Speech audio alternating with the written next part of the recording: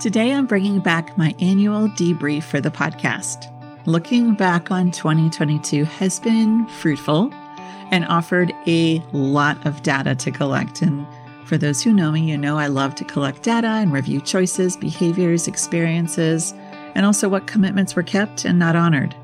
But looking back has not always been a practice or something I enjoyed. In fact, it felt counterintuitive to me. I know many business spaces normalize this practice, but a trauma-informed lens, plus working with hundreds of people over the years, has taught me practices in theory that should be filled with ease can really stir up whatever echoes of burdens we're carrying, even in the most basic of practices and rituals. And I feel like for most of my life, I've been forging ahead with little reflection looking back. And as far back as I can remember, I was hell-bent on not looking back on my life and just moving forward. And it makes sense knowing my story. Looking forward and planning for my next goal and desired achievement to accomplish helped me move through some really tough times. But as a result, my inner system felt like it was dangerous to look back, like remembering the hard, awkward, and downright painful would whiplash me back to the abyss I was trying to escape in my younger years. And I hear this from a lot from those I work with too, so I suspect many of you can relate. And when I shifted to looking back as data collection and not connected to my identity, worthiness, or safety, along with deepening my personal IFS and shame resilience practices, looking back became a part of my practice of curiosity and noticing, planning, and integration. In fact, I can't not look back now as I want to reflect on patterns, habits, and experiences and changes so I can move towards what I want and continue to look at the areas that I keep repeating and places that keep me stuck. And I've learned the hard way on repeat that without reflection, you can rush into the future and miss important data that can help you stop repeating patterns, behaviors, and trying to meet unrealistic expectations when you don't honor boundaries, and so much more that keep all of us feeling stuck and stagnant. And the deep change we want in our lives, in our businesses, in our relationships, in our well-being, it comes from regular reflection and data collection so we can make the needed tweaks and adjustments over time. Sustained change and growth, contrary to social media and all the other messages we breathe in, does not happen with a one-and-done proclamation. It's doing the reps, as I learned from Respo Menachem this year in his somatic abolition container, doing them day in and day out, just doing the reps. And taking time, even in the new year, to truly reflect can even lead to some unburdening. This beautiful liminal space in the in-between of the years can be overrun with expectations, comparison, and feeling inundated on making promises on what we need to do or buy or make next year, cue eye roll, the best year ever. Protect this time and honor the dreams and desires you have for the upcoming year by taking the time to collect the much-needed data that will help download what is in your head and heart into a lived experience that matters and that feels aligned. There's power in this magical space, and I know this time of year is not always a pleasant one for some of you, but I still encourage you to gently look back as you dare to look forward, which can be tender, but also provide you a path that is more intentional and self-led instead of reactionary. I'm Rebecca Chang, and you're listening to The Unburdened Leader, the show that goes deep with humans who navigate life's challenges and lead in their own ways and become better and more impactful leaders of themselves and others.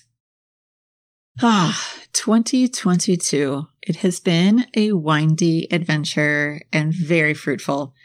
I have been listening to a lot of you too, and this year was full of the complex and did not offer a lot of space to breathe or reflect. It was a full one. And my words of the year were slow and bold. I added bold to slow as I felt slow needed a little something to help emphasize how bold claiming slow was for me. So slow. How did focusing on this word work out for me this year? I will say never would I thought slow would be a word I would claim. But when I dig deeper into this word and started to operationalize it, it became crystal clear this needed to be my focus for the year. My 2 decades doing trauma-informed work spotlit the fact that my constant hurry, overbooking, and feeling like I don't have enough time or space to get things done pointed to my own burdens in my system that still carried there and the cultural pressures that weighed on me too. And I'll dig into that some more. But for slow is something for me that was always negative for most of my life. Like, who wants to be known or seen as slow? And slow felt like stuck, and stuck feels like one of the worst states to be in, right? But as the fable goes, the tortoise did win the race, and I've been the hare for so long. So slow really became all about the pause. And it really is all about the pause. Pausing often goes against the message to have the right and best answer immediately, or to jump in and take action before being asked. And the pause feels awkward for many too. Sitting in silence. I know it does for me, but that is shifting. And most important, I've worked hard to slow my mind down. And that's one of the things I'm noticing a lot this year. Going from how quickly things pass from my head to my body and then transmitted out to the world, slowing that down a bit has been needed and helpful. And I do think there's a way to look at efficiency and productivity through the lens of slow. I'm still working that out, but it's countercultural. Everyone's still trying to hack growth, learning, healing without sustained results. And I hear how many of you are still longing for something different, slower. And this time last year, I unpacked slow and operationalized my approach to it. And I found a beautiful alliteration of P's to support this lens. So most of it's inspired by my internal family practice. And so I mind mapped patience, permission, practice, power, play, persistence, planning, presence, process and progress, purpose, pace, and perspective taking. That's a lot of P's. And so my mantra started off this year with slow down for a moment, basically take a beat. And that was a challenge. So I kicked off the first couple quarters of 2022, deepening my own somatic skills, which felt necessary and foundational. All right, so let's kick off unpacking these P's. My first tenet of slow required me to be present so I can be in the moment, breathe, and make sure I'm responding versus reacting. And this is going to work its way through this whole debrief. And often I respond and react at lightning speed, for better and for worse. I've improved a lot here, but I still have a ways to go. And if you work with me or we're talking, you'll often see me pause, maybe look to the side, take a breath, close my eyes, or put my hand on my heart. And again, take a beat. That's really been a mantra this year. And I didn't do this well when my schedule was too crammed. And so that was a big data point for me. It felt more difficult to stay present when I didn't have the space to breathe, or I was trying to figure out how to accomplish 3 things in the time of one of them. And that's not okay, but I have also a lot of compassion for myself because of my season of life and the systems and the world that I'm in. I also noticed after our season of sheltering in and having reduced schedules because of COVID precautions, this fall particularly felt like a beast of doing all the things with kids and with work and with peopling. Now, some of this is season of life. Some of this is my overcommitting, and I'm still working through this. But I know talking to a lot of you, this fall felt rough. Slow also required more empathy and perspective taking, listening and reflecting before responding. See the pattern here? This did feel like torture at times as I navigated the noise between my ears. Yeah, and I failed at it miserably, especially in my closest relationships and when I felt an injustice happened or felt defensive. And I'm still kind of sorting through that place where, you speak boldly truth to BS from a place of clarity and confidence versus staying silent or overanalyzing or just blowing through a space without thinking through. And so I'm still working through that, but more space and a slower pace will be needed to increase the time from activation to response. And slow also required me to pace myself. My speed and efficiency, as I've noted, have gotten me far. And I know that's the case for many of you. But they're also tools of supremacy culture that I need to detox from my identity and worth. And in the IFS community, we often say slower is faster. It's kind of cheesy, but it brings the point home. And I worked on getting this more in my bones, which in turn teased up echoes of burdens in my own system and story that got in the way of pace and pointed to the need for some of my own deeper personal work and healing. And that's the awareness of what I tell my clients all the time. Like, I'll be doing this work in some form until I breathe my last breath. I think we all will. Slow brought to my awareness also the need to deepen my reps and build practices that require me to practice a few things consistently so I can deepen my mastery of these practices over time. The rush to the top did not give me mastery. Sure, it helped me win, which was fleeting. But this year I felt so much starting to shift as I built more practices around creating more time and intention in my life. So here's a P that's been also a doozy for most of my life.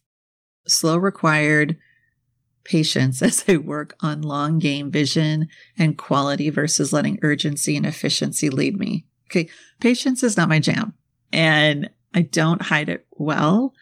I guess I'm better in some places, but it's still, I'm like, oh my gosh, especially in my personal life. I have been rumbling with patience for ages. And this year I moved more towards a surrendering, having things resolved and tidy. And I deepened a respect for the fact that desired change takes time. Now, it's one thing I say this all the time, but it's another to really believe and trust this process, right? And it helped me in my work with clients who were feeling impatient about their own desired changes and reoccurring struggles, so not to get sucked into results over relationships and practices. Slow required me to rethink the impact of power, the power of others and the systems I'm a part of, while tapping into my own power from a place of self-leadership versus self-protection. My work this year learning from Ressa Menachem and his somatic abolition community played a significant role in helping me honor more slow and bold in my life and deepening my awareness of the role in power in and around me. Slow required me to stay focused on my purpose and stay clear on my values. Slow also required me to value steadfast process and progress over perfection. I mean, this is like hashtag like crazy, but results and data are important, but not at the expense of relationships and well-being. And I think this is something we're all feeling the push and pull around. Slow required me to make more time for play and playfulness in all areas of my life. I shrivel up without it. And I'm not authentic if I'm not being a little bit of playful. And sometimes some spaces are so serious that I'm in, not the ones that I create, but some of the other ones I enter. You know, everyone responds to play and playful differently. So, there's a dynamic there. But I also notice that while meaningful work can be fun and exciting and connected, slowing down to play requires space and intention for fun and more joy. And to be honest, this is one area where I felt a bit stuck, but in a good way, I think. I'm still working it through. I love to work, and it often feels like play, but really turning my brain off and working on the other P's of presence and pace and permission so I can walk away from the work I love and just be, that feels new and foreign. And I'm also redefining what work is to me and why I do it too. So much so that I'll be focusing on this topic more in the new year on this podcast. Slow required permission and consent in all I do.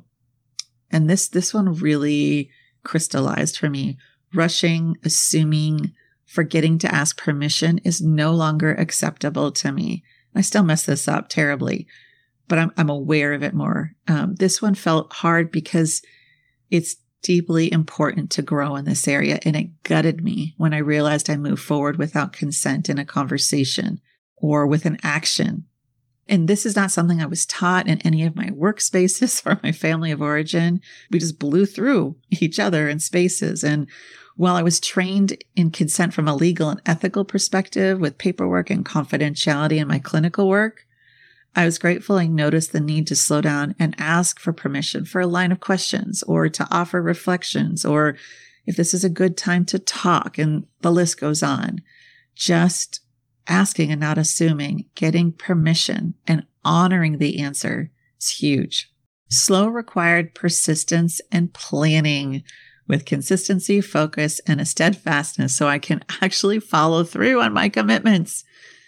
Slowing down helped me realize how much I am still overcommitting. And the fruit of this reflection helped me slow down on what I say yes to, how I use my time, what gets my attention and focus. And I'm at the point, it's a blessed point, where I'm going to say no or not now to things that I really love so I can also honor other things that I'm really committing to at the time. And one thing that became even more crystal clear, and you're hearing a theme from this debrief, is the need for more space on my calendar, in my mind, in my home, in my relationships. This led me to make space and pace my words for 2023. Now, parts of me are laughing because they don't believe I could do this. I think I've got like an 80% internal commitment. The other 20% is just eating its popcorn, waiting to see how this is going to go. I'm still overcommitted according to my calendar with so many things I love and value. And I know I'm not the only one that feels like things just happen, especially with the demands of parenting and taking care of your health and family and being an engaged citizen. So if I want to slow down, I need more space on my calendar, around me, and inside of me, right? But what stands out to me is something that I work on a lot with my clients, honoring boundaries and commitments. So when it comes to boundaries, we're often the worst offenders on not respecting boundaries set up to honor our own desires and needs and commitments. We sacrifice ourselves to, hey, we'll figure it out. I'll take care of it. I got it, right? And so kind of really slowing that down, building on what I've practiced this year to keep the space is going to be huge. And I'm seeing how the rush and urgency of living overbooked colludes with aspects of culture that support burning out and full body sacrifice in the name of work and proving and providing and producing. All right, so space and pace will require boundaries, fierce ones. And so for me to calendar everything I need to do, like on a whole nother level, and to not add much more than is already booked for next year.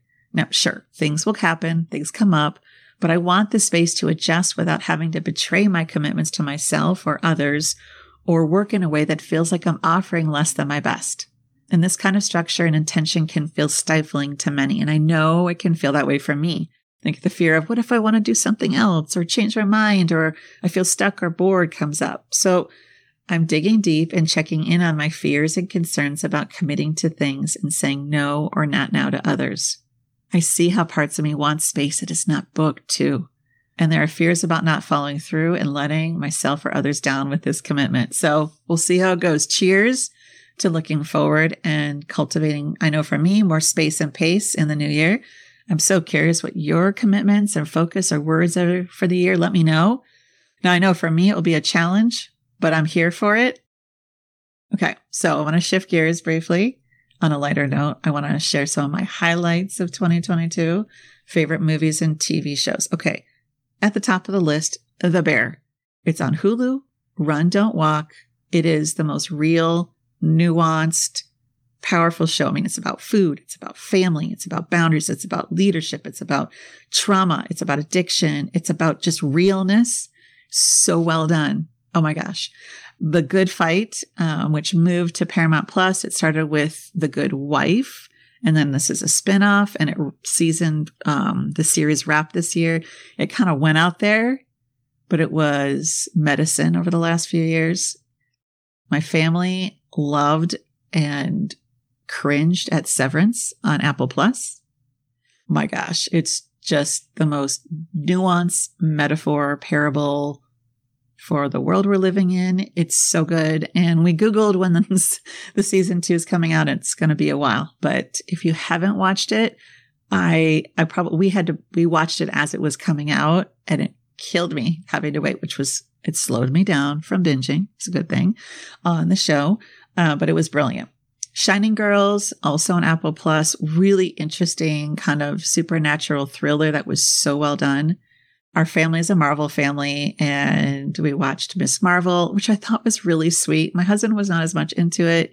She-Hulk, I did not like it first and then ended up loving it. So it actually, I kind of, so it was a mixed one, but it's still an honorable mention.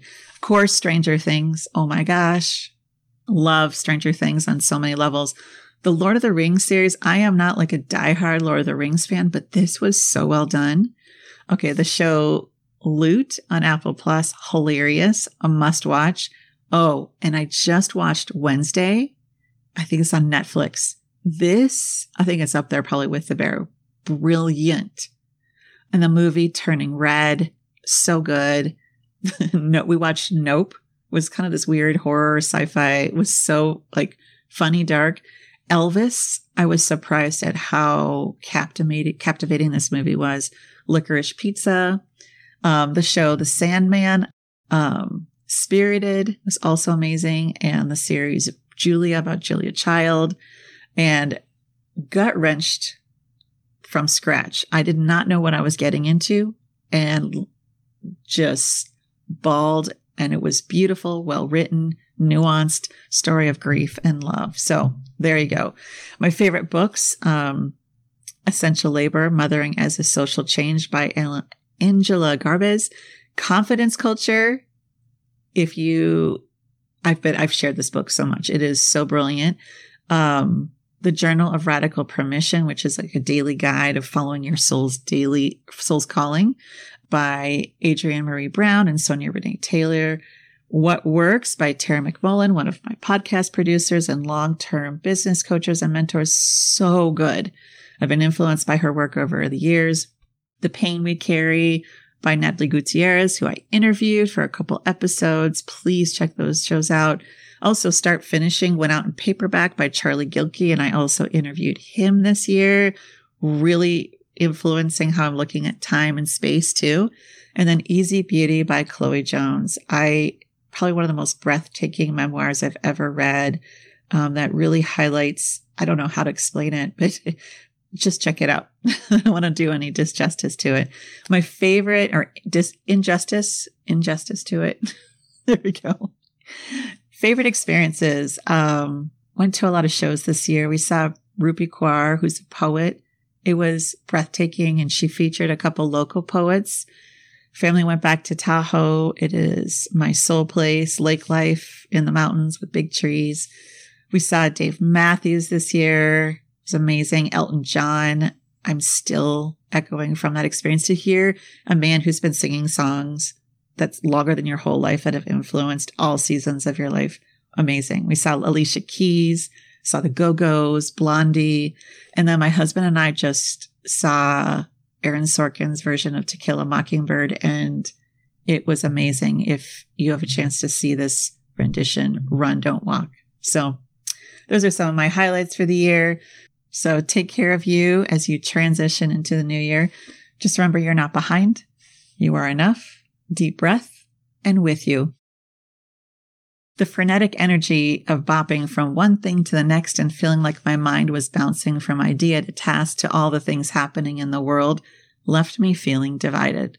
But as I focused on slowing down my mind and body and really connecting with all the things that come up when you take the time to really notice what's going on, I see how work and doing all the things I love can be what we call in the IFS community kind of comforters and soothers. So slow and bold was big for me this year, and it learned that feeling productive is seductive and deceptive, and it does not equate to producing quality and aligned work.